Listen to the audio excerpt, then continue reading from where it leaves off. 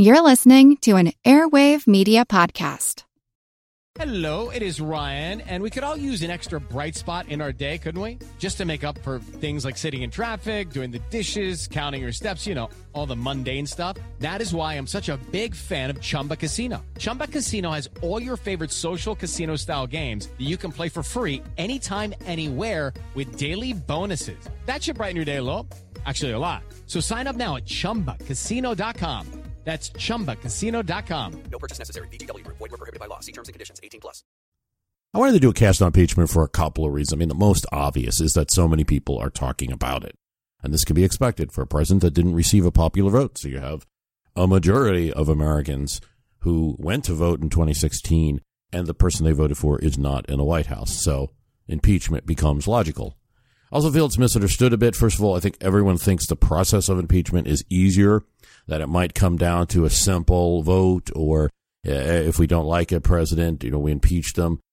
I don't think they're aware of all the circumstances behind it, the history, certainly not the constitutional. Then, for the one story in history about impeachment that I think everyone knows of, there's this great mystery and real surprising back and forth revelations throughout history and different interpretations throughout history of this Andrew Johnson impeachment, why it occurred.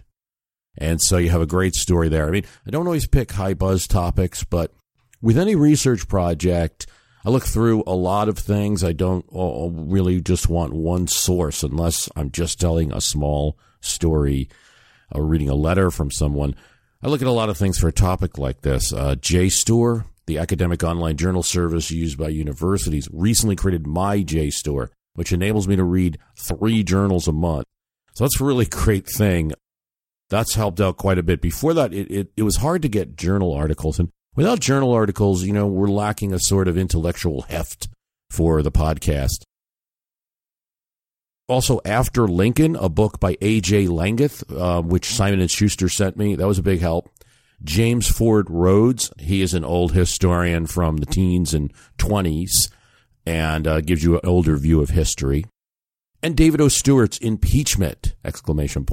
Which was really helpful for some of the stuff about Edmund Ross. And then Profiles of Courage, the book by Senator John F. Kennedy at the time that he wrote it. Of course, a big help.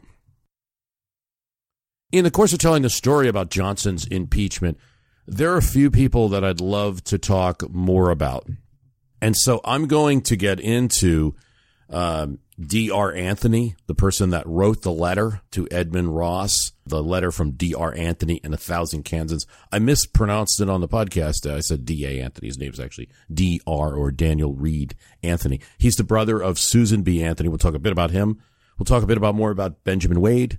We'll talk about Samuel Pomeroy, the other Kansan senator. And we'll talk about Vinnie Ream, the sculptor. So we're going to talk about all of these people. First, though, someone not related to Andrew Johnson, but a kind of leftover, something that was left in my notepad after the podcast is recorded. This happens for a number of reasons. I do have a certain time threshold. If a podcast starts getting to 2 hours, it's getting a little more difficult. Luther Martin didn't make the cut. He did make the cut in terms of being the lawyer for Samuel Chase in the first real big story of impeachment about Samuel Chase. He was Samuel Chase's defense lawyer. But Luther Martin, we had talked previously on different podcasts, was also a Constitutional Convention delegate from Maryland. He did not sign the Constitution, and he goes back to Maryland, where he's the Attorney General, and makes a speech to the Assembly explaining why he did not sign the Constitution and doesn't support it. Now, it's not a successful speech, and one of the things that didn't make into the cast is Luther Martin's great question about impeachment that he raises during his speech to the Assembly. Again, the Constitution is being subject to ratification at this point, and the states are considering, and Luther Martin's against it. So he goes to the Maryland Assembly and says that one of his many complaints about the Constitution is that the only appearance of responsibility in the president, you've created this presidency that's so strong, and the only appearance of responsibility which the system holds up to our view is the provision for impeachment. But here Luther Martin says, when we reflect, he cannot be impeached, but by a House, and the members of the House are rendered dependent upon and unduly under the influence of the president, by him being able to appoint officers. So without his favor and approbation, the members cannot obtain the officers that they might want in the positions. There's little reason to believe that a majority for impeachment will ever occur. Now, here in history, Luther Martin's wrong, but it's a pretty long history. It takes an awfully long time, almost 100 years, before a House of Representatives will impeach a president. But it has happened twice in the history, at least that impeachment step. But here he goes on, especially because it depends on another body. And the members of the House will be certain, should the decision fail, in other words, should the president not be convicted in the Senate, to earn the displeasure of a president and to to cut themselves off from every avenue to the emoluments of government.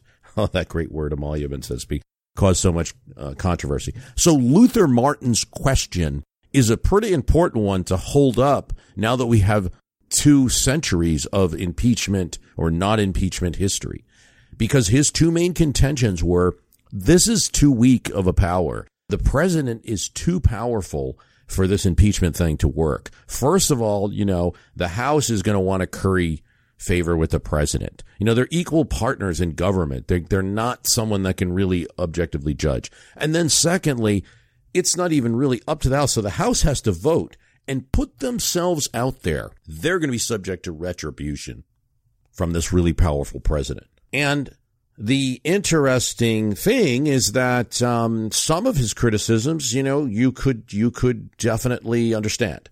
No doubt that, especially because the whole debate on the Constitution's happening before the party system. So you got presidents tied up with parties. It's their members of the House. The Democrats vote to save President Clinton, or the Democrats in the House and then in the Senate voted not to convict, in lockstep, not to convict President Johnson.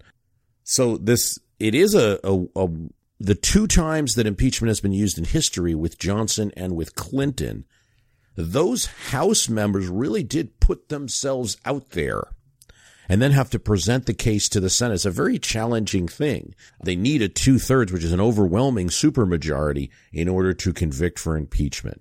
It's a high standard. And it is an open question as to whether Luther Martin's criticism of the impeachment power is correct as a defect of the Constitution. In other words, if something is really wrong, the only remedy the Constitution has is more politics. If something is really wrong, it still has to be run through the same system that might have been corrupted by the individual.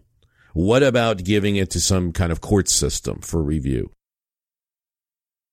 Well, that's a difficult question too, and it's something that I believe everyone struggled with, because if it goes to a court, this is what James Madison wanted, for the Supreme Court instead of the Senate to try the president once the House said, hey, something's wrong here. I just wonder if it was at a court, if it would be used more frequently, if you'd constantly be submitting impeachment charges to a court. So those are the things to think about, but Luther Martin raises a great question.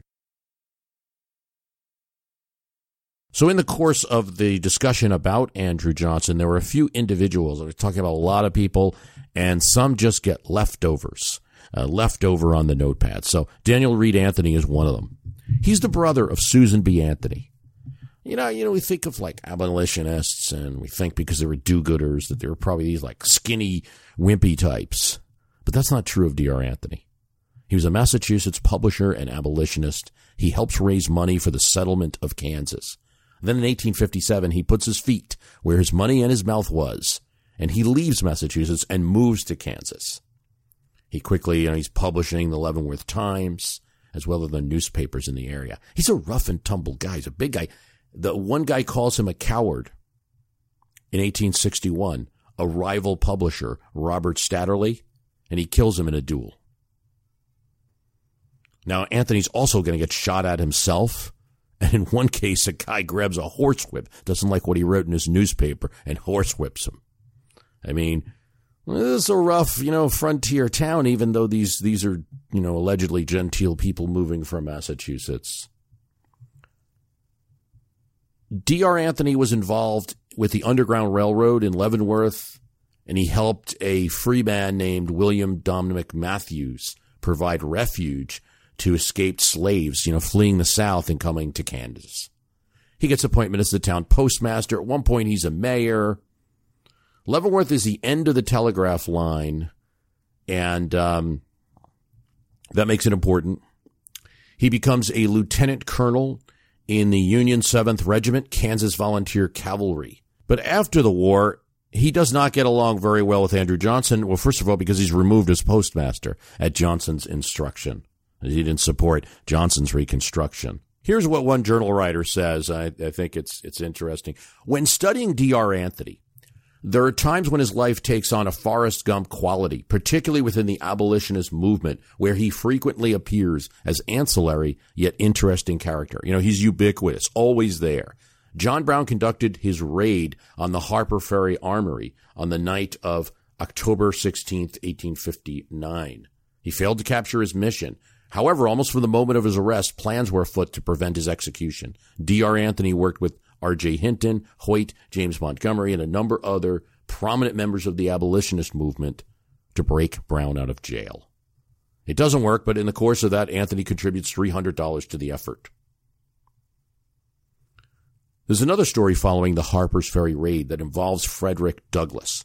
Now, Frederick Douglass is one of the most prominent African Americans in the pre-Civil War era, and John Brown goes to him, tells him about his plans for Harper's Ferry, and Douglass wants nothing to do with it.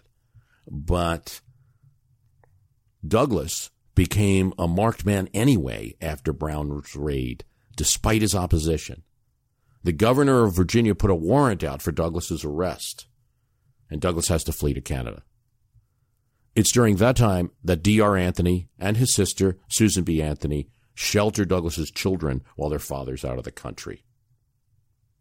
With the Lucky Land Slots, you can get lucky just about anywhere.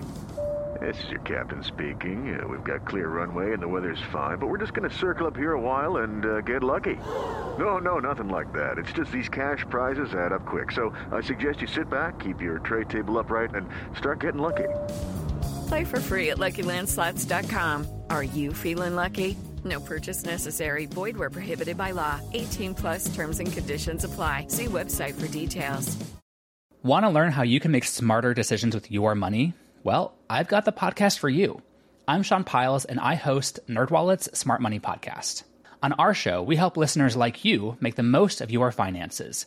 I sit down with NerdWallet's team of nerds, personal finance experts in credit cards, banking, investing, and more.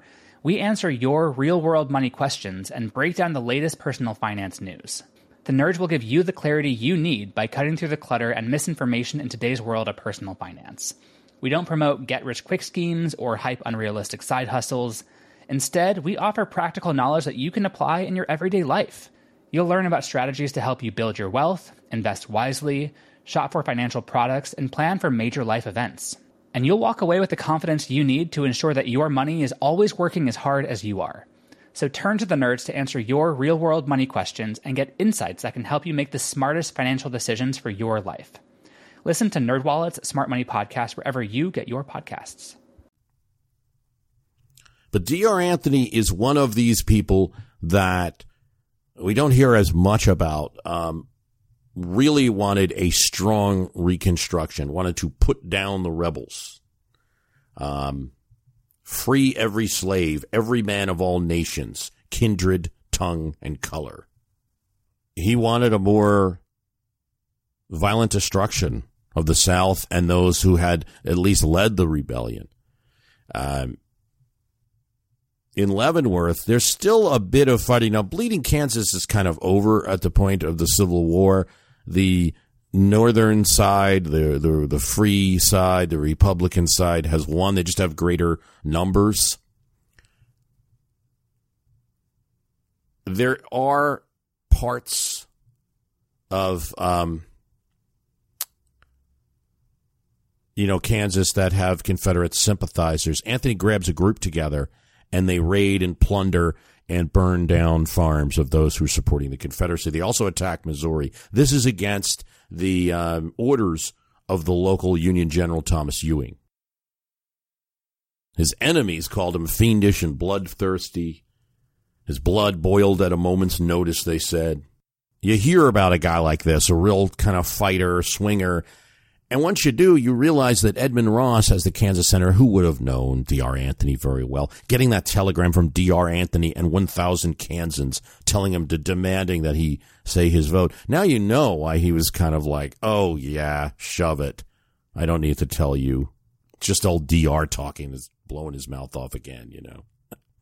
You know, his sister, Susan B. Anthony, one of the key leaders in the movement for women's rights. And as he's in Bleeding Kansas and trying to get Andrew Johnson impeached, Anthony and nearly other 50 women in Rochester, New York, attempt to vote in the presidential election of 1872. 15 of them, including Anthony, are arrested. Well, we talked about another fellow who actually had a very progressive position on women's rights early on, and that's Benjamin Wade. Wade, we said, you know, he'd been a cattle driver. He worked as a laborer on the Erie Canal. Then he gets his law degree in Ohio. And from minute one, he's a member of the Whig Party. He's opponent of the Fugitive Slave Act, opponent of the Kansas-Nebraska Act, joins the Republican Party as the Whigs collapse. One of the most radical American politicians of his era. And that's why it almost would have been crazy if through the device of impeachment, I mean, I just think it would have been an extraordinary thing if through the device of impeachment he became president. Because you would have had a president that favored women's suffrage, trade union rights, equality for African Americans. This would have happened all in 1868. A senator who was highly critical of capitalism and argued that an economic system which degrades the poor man and elevates the rich, which makes the rich richer and the poor poorer, which drags the very soul out of a poor man for pitiful existence, is wrong. That's the way he felt about capitalism. And the guy came one vote in the Senate away from becoming president. Here's what John Roy Lynch, a historian and one of 22 African Americans elected to Congress from the South during the Reconstruction. He was elected from Mississippi. He wrote a lot of books about Reconstruction, trying to set the record straight. And here's what his opinion is on how Benjamin Wade influenced that impeachment vote. It was believed by many at the time that some of the moderate Republican senators that voted for acquittal of Andrew Johnson did so chiefly on account of their antipathy to the man who would succeed to the presidency. That man was Benjamin Wade of Ohio. He was a strong party man. He had no patience with those who claimed to be radical Republicans, yet to refuse to abide by the decision of the majority of the party organization, as did Grimes, Johnson, Lincoln, Pratt, and Trumbull. The sort of active and aggressive man that would be likely to make for himself enemies of men in his own organization who were afraid of his great power and influence and jealous of him as a political rival. That some of his senatorial Republican associates should feel that the best service they could render the country would be to do all in their power to prevent such a man from becoming president.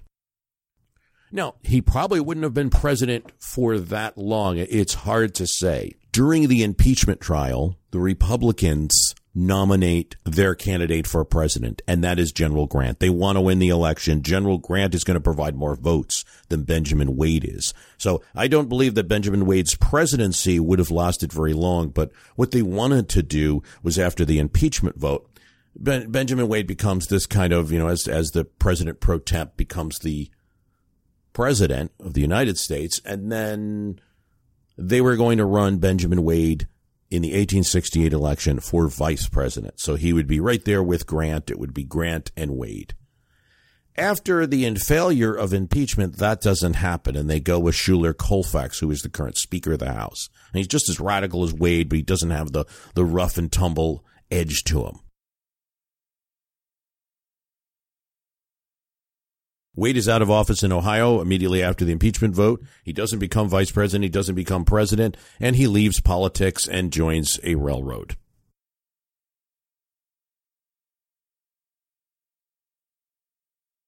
We talked a lot about Vinnie Ream and Lavinia Ream living in the house where Edmund Ross had a room. She's gaining a little bit more fame, and she's also very well known in the Capitol. She has a studio in the Capitol, and she's trying to secure not only sculpture commissions from the federal government, but also from various states. So she's going to, at one point, sculpt the first governor of Iowa for a statue that's there in their state house. Her Lincoln is still on display in the Capitol building, and she's probably just as well known for the statue of Admiral Farragut that is in the Navy Memorial right near the Metro there in Washington, D.C. She's also well known for a sculpture of Sequoia. Sequoia is a Cherokee Indian that took the Cherokee language and made an alphabet. And she had some connections, some friends who were Cherokee. She was a working woman and, had obligations as a wife and a mother. She gets married in 1878. She has a child in 1883. This really slows her down from doing a lot of sculpture work. And she plays a bit into this talk about women's rights because Anthony and Elizabeth Cady Stanton are talking to her like, look, you're the celebrated sculptor. You're working for a living and you got to join our movement and be more active. And she usually refused. She was just a lot more conservative about these things and said that, women had never done anything for me and actually have trashed my work in a lot of different cases. So, it could be one of the reasons she's not celebrated as much in history. But she did play that short role or no role at all, we don't know, in the impeachment of Andrew Johnson. Samuel Pomeroy was the other senator, and so he provides a contrast to, as we're trying to decide whether Edmund Ross was either a hero or a snake. What we know about his other Kansan senator, Samuel Pomeroy, is that he certainly was one who received bribes and tried to bribe, because one of the things that's going to happen, Kansas decides who their senator is going to be in 1873. This is still the time when senators are elected by the legislature. So there's a Kansas state senator named Alexander M. York, and he kind of does his own little mini sting operation. Senator Pomeroy pays him $7,000 to secure his vote for re-election to the Senate. York, instead of taking the money, he takes it, but he publicly discloses that the bribe was made. Pomeroy then loses the election. Now there's a whole investigation in the Senate in February of 1873 before Pomeroy is scheduled to leave. He says, this $7,000 was received, but we were just trying to start a bank. I wanted his help in starting a bank. That's why I gave him the $7,000. The Senate forms a special committee on the Kansas senatorial election. There's a lot of back and forth, but they determined there was insufficient evidence to sustain the bribery charge. There's other senators who feel that the explanation of the bribe was so improbable. I think it's important, and then I think the Senate just didn't want to move so much on the issue because he was out of office anyway. The voters had made that call. So I think it's interesting as we try to look at Edmund Ross to realize that there weren't many saints in this era of politics, particularly out west. And there was a lot of, if you had a senatorial position like that, there was a lot of money on the table. One of the a last thing to note about Samuel Pomeroy is that his deeds were so infamous that Mark Twain used him in one of his novels, The Gilded Age, and it is the fictionalized model for Mark Twain's Senator Dilworthy. That's Samuel Pomeroy. Thanks for listening, and thank you for helping with the premium podcast. Your support helps a lot. One of the things that has happened is I no longer pay the hosting service, all right? So the website hosting is completely covered by subscribers, and that's that's been a big help. So thanks for your support.